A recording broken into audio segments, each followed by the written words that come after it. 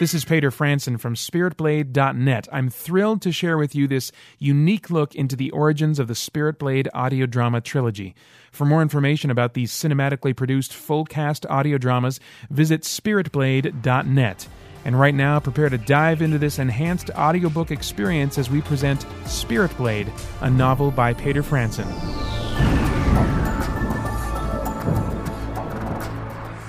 Part 6.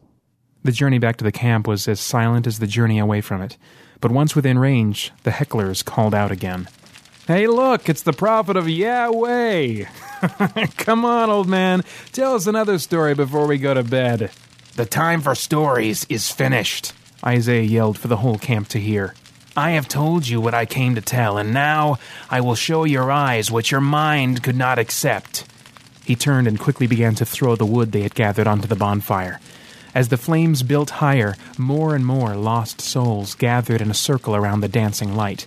As each minute passed, the fire became louder until it seemed to issue an audible challenge to the strange old man. Finally, the last piece of wood had been dropped, and the flames had been built to their highest. The crowd had swelled to more than 200 people. Each one of them looked in awe at the scorching tower that had risen to more than 12 feet above the ground. Isaiah looked down at the boy beside him and gave David one last smile before turning to the fire and stepping out of the crowd. The mass of bodies became still, and the hecklers became quiet. This was the moment of ultimate truth. Isaiah could feel the heat of the flames beating in waves through his skin. As a boy, he had been party to dares and challenges with his peers. Each boy would see how long he could hold his hand over a lit candle. Some lasted 2 or 3 seconds. He had even known a boy once that had lasted just over 5 before pulling back his hand with a shout. Isaiah had never lasted more than 1. For just a moment, as Isaiah stepped toward the fire, doubt gripped him. What if he could die tonight? What if he had misunderstood somehow? What if he was indeed a madman? A scrap of paper skipped across the ground just in front of him, carried by a small gust of wind. Isaiah looked again up to the stars for comfort. He was relieved to find that he could not see them. Without warning, a cloud cover had blown in from the east, bringing with it the reassurance that Isaiah so desperately needed. Acting before fear could take hold again, Isaiah took 2 large steps forward and boldly embraced the inferno. Women from the crowd screamed in horror as they watched a man seemingly commit suicide, but a blast of wind shot down from the heavens, scattering the flames to both sides of Isaiah.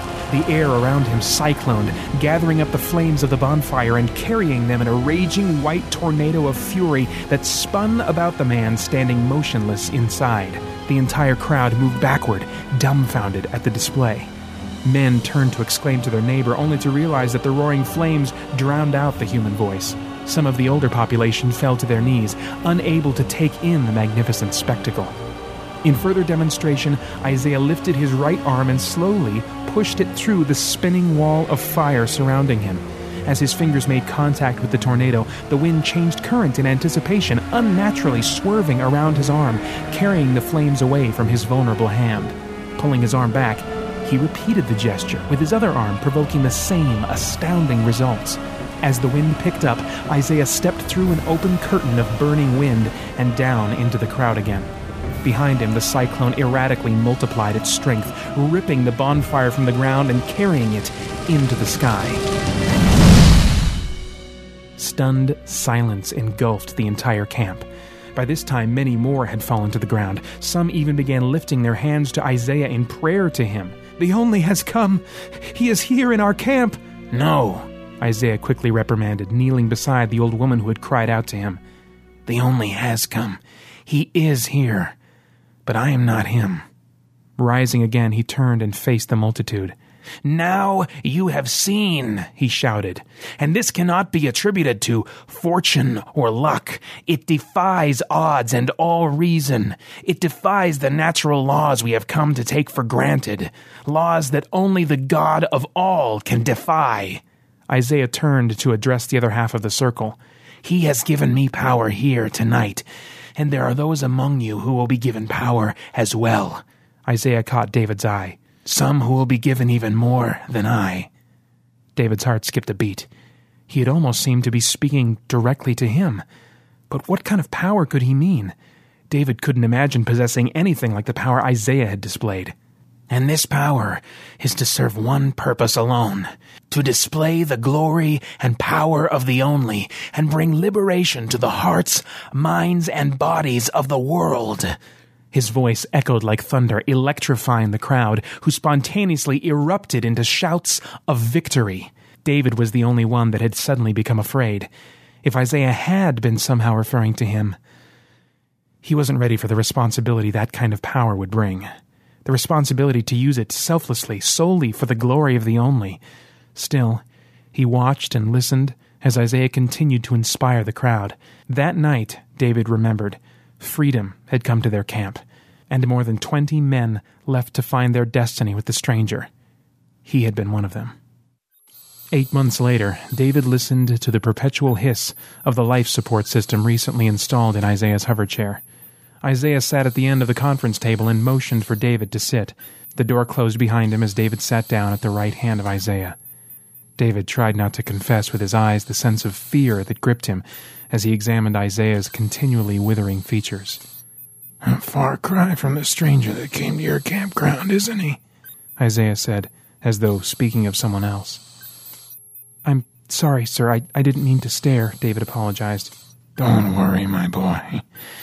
I have to struggle not to stare myself when I look in the mirror. The old man paused and searched David's eyes. You know what this is, don't you? He reached across with a liver-spotted hand and touched David's. David solemnly looked at the tabletop. Yes, Isaiah answered. Of course you do. The rest will have an explanation tonight at the assembly. But you've already seen this in your dreams, haven't you? No, sir. David looked up at his guide, trembling. The dreams are gone. Now I hear his voice. Isaiah withdrew his hand sharply in shock. Already? His eyes darted back and forth, processing the new information. Abruptly, the uncertainty left his face as he stiffened and reached again for David, this time with both hands. Then we are running out of time. Soon you will speak for Yesu. No, Isaiah, I cannot lead these men. Listen, boy. Isaiah leaned forward and dropped to a whisper, but intensified his articulation of each word.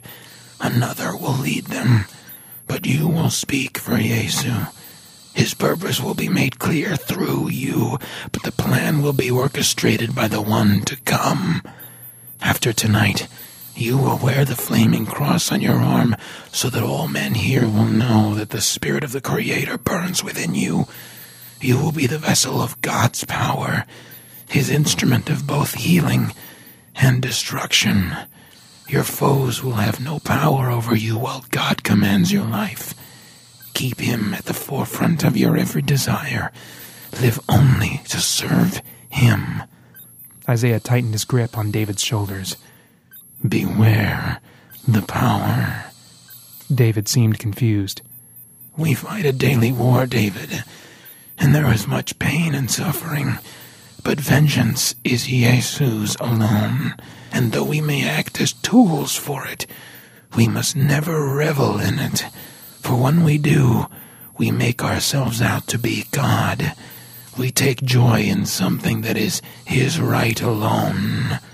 His voice took on an urgent warning.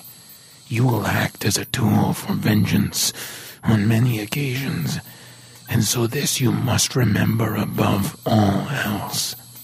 Tears welled up in David's eyes. Why? He fought to speak. Why can't you stay and help me? Isaiah looked on the boy that had come to love him and blinked back the glistening in his own eyes.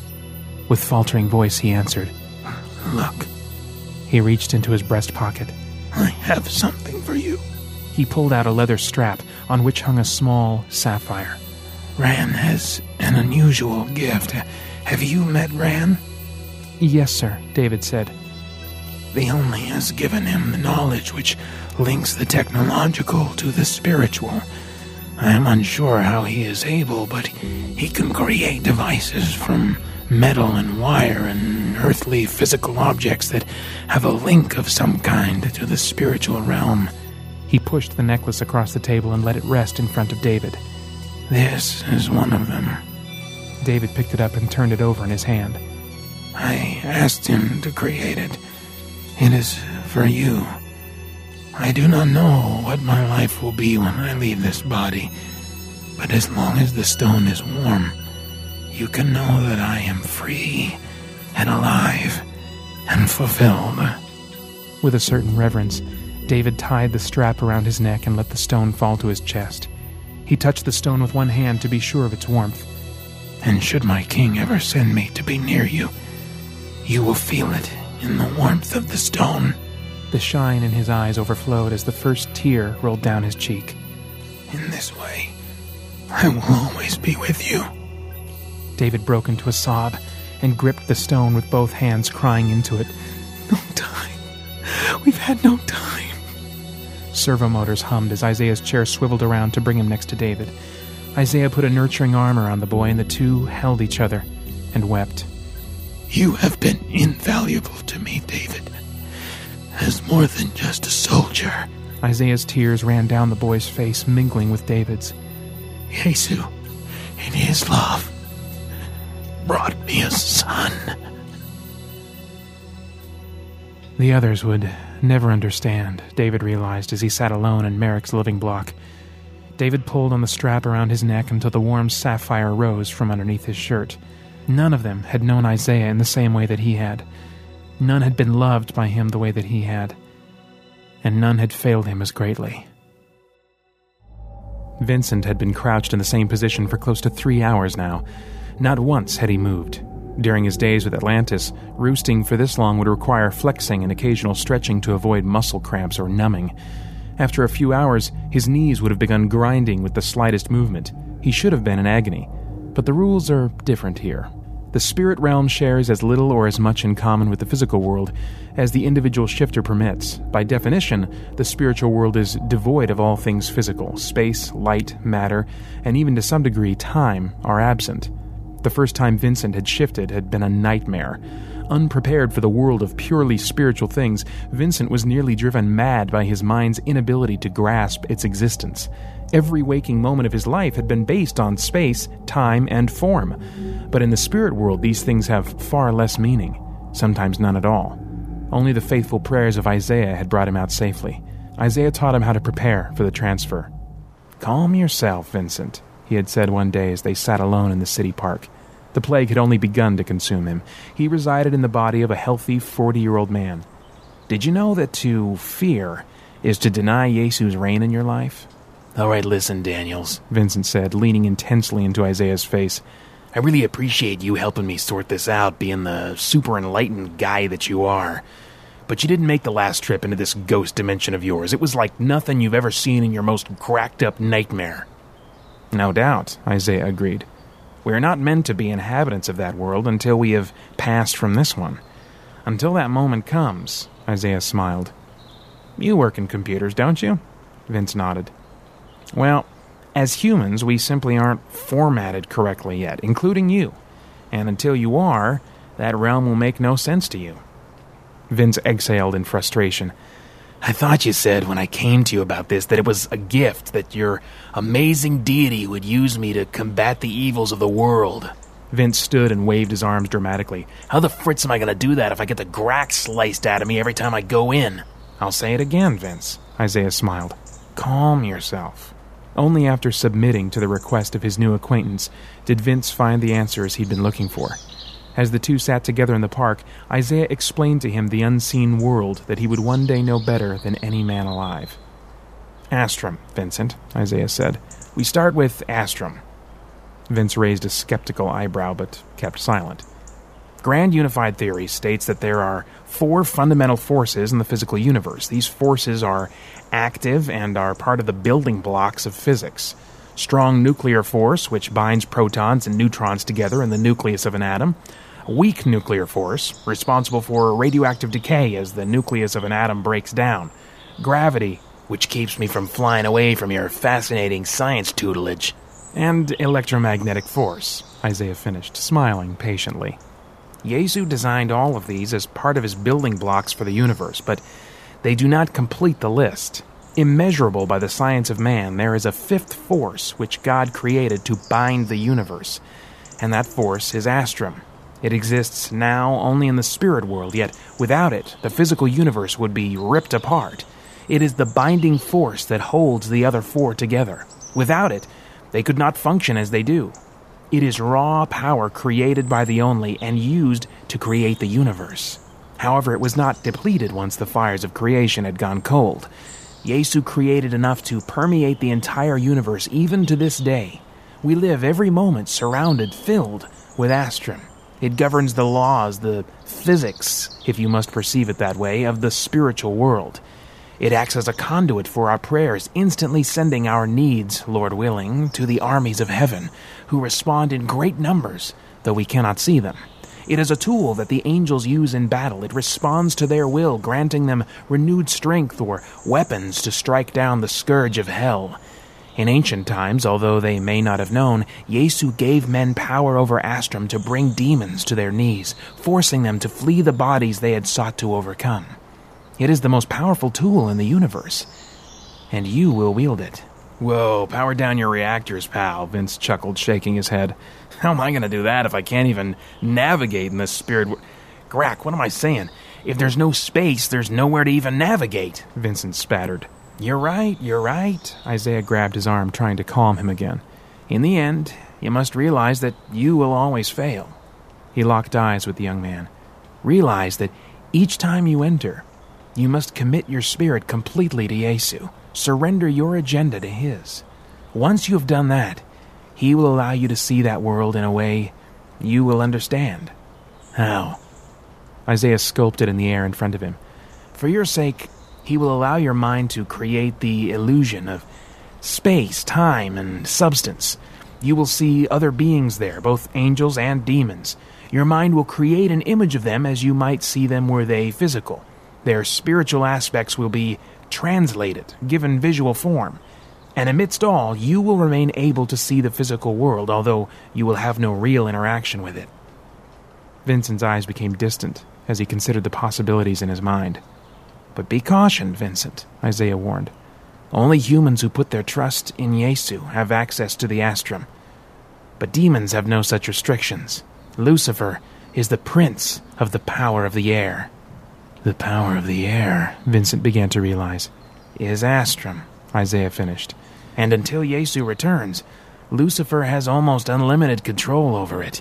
And to a lesser degree, so do many of the angels that fell with him. The memory faded as the room Vincent kept watch over became still.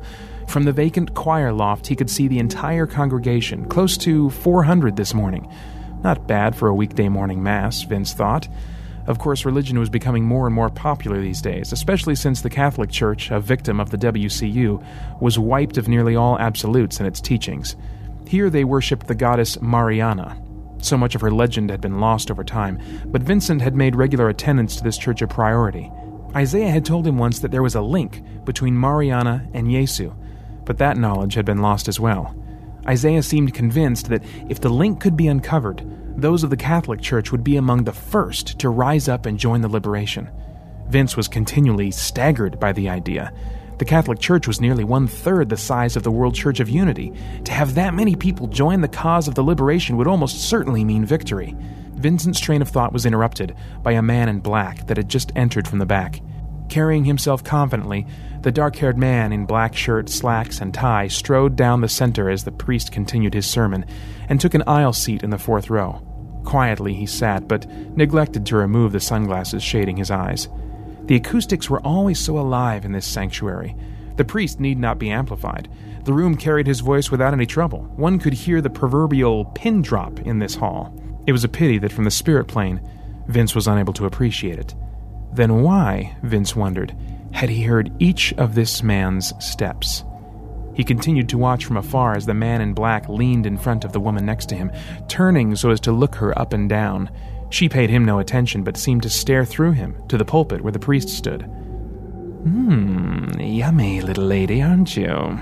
the man in black said to her, sugar running on each word. "It's been so long since I've been sinful," he said, pleading. Then, rethinking, amended, "Well, sinful in that way." He took a moment and leaned in further, taking in a deep breath through his nose. "Ooh, I can almost smell you," he moaned. Listen, why don't we start with your name? Vince finished, standing next to him now. Vincent's black trench coat flapped slightly in the Astrum winds as he prepared to summon his blade. The man pivoted in his seat and stood to meet Vincent. Vincent Kraft, he smiled, giving Vincent a quick scan. Sorry, that one's taken, Vincent answered. Pick another. My apologies, the man bowed slightly, but I have no name. I'm the firstborn son of a new ideal, he stated with pride. I am the unification of the natural and the supernatural, existing with empowerment over both realms, yet not completely residing in either. A mouthful, Vincent said dryly. What do your friends call you? My subjects, he corrected, reference me with an old name used by what could be taken to be my ancestral cousins.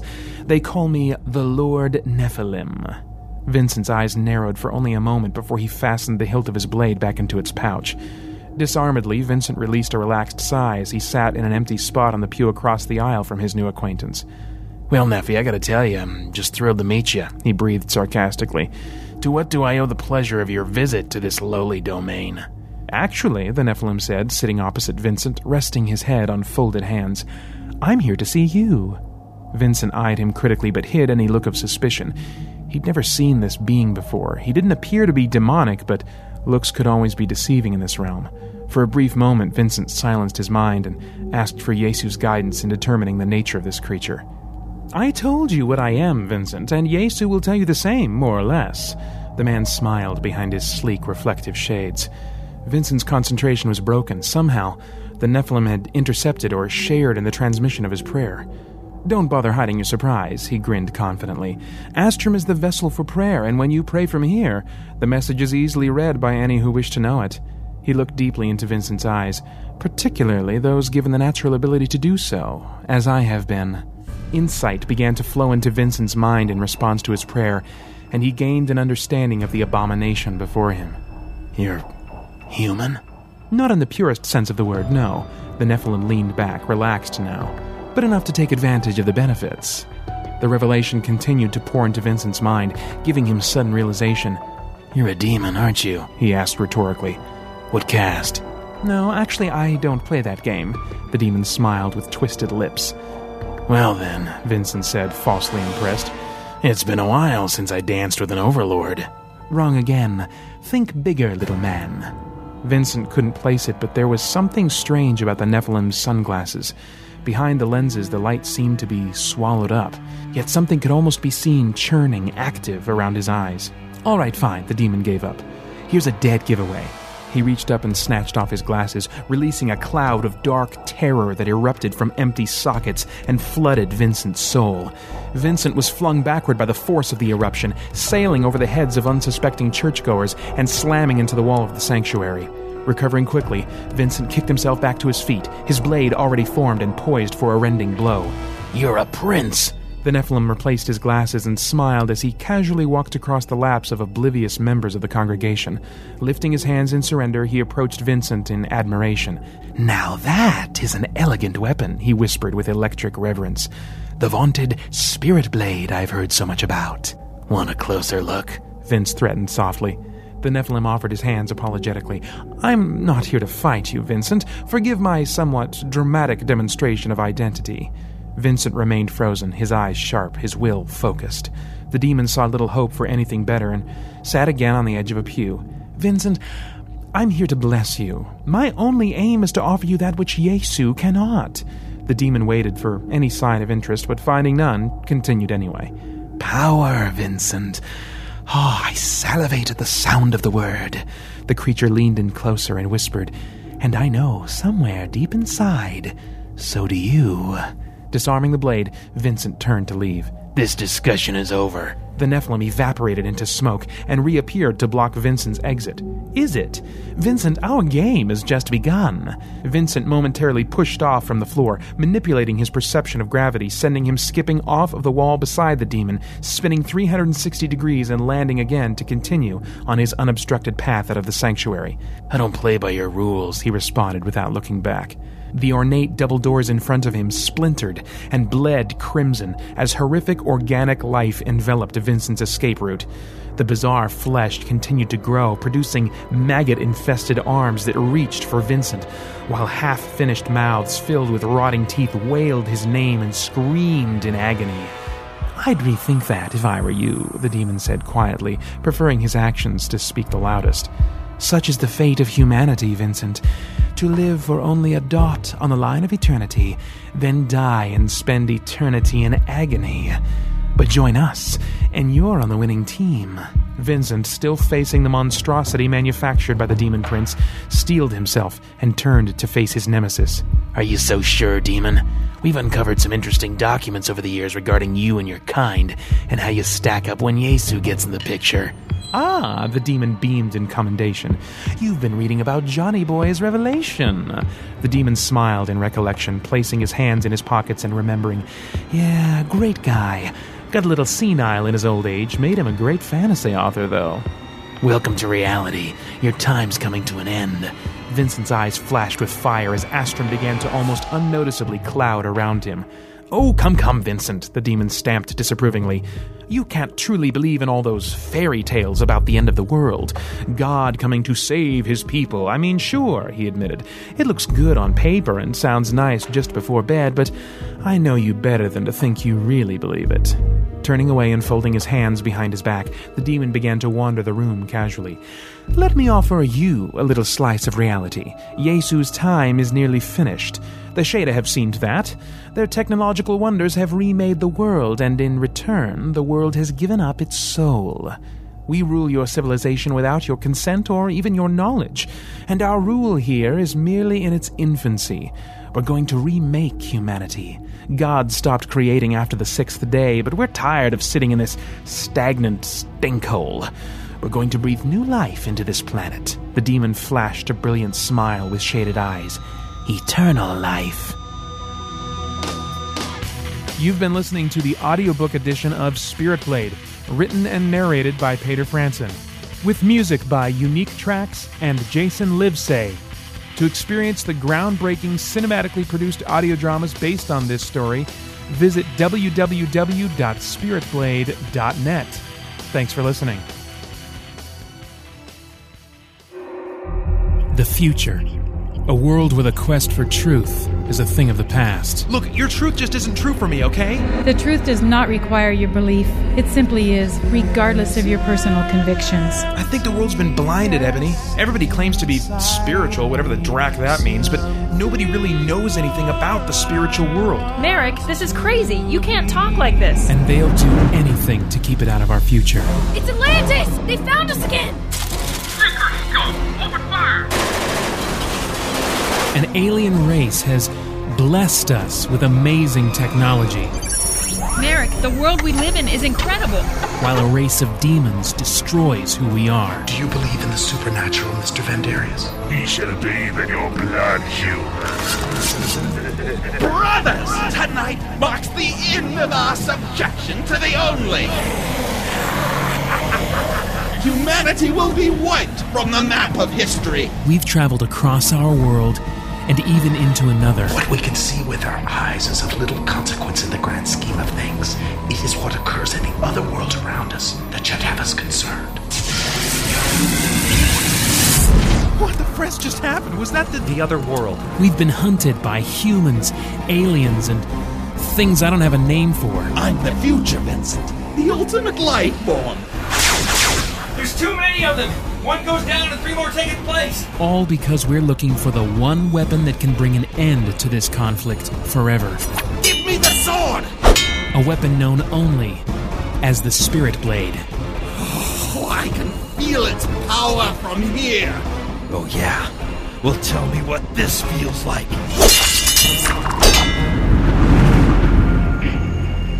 For more information, visit spiritblade.net.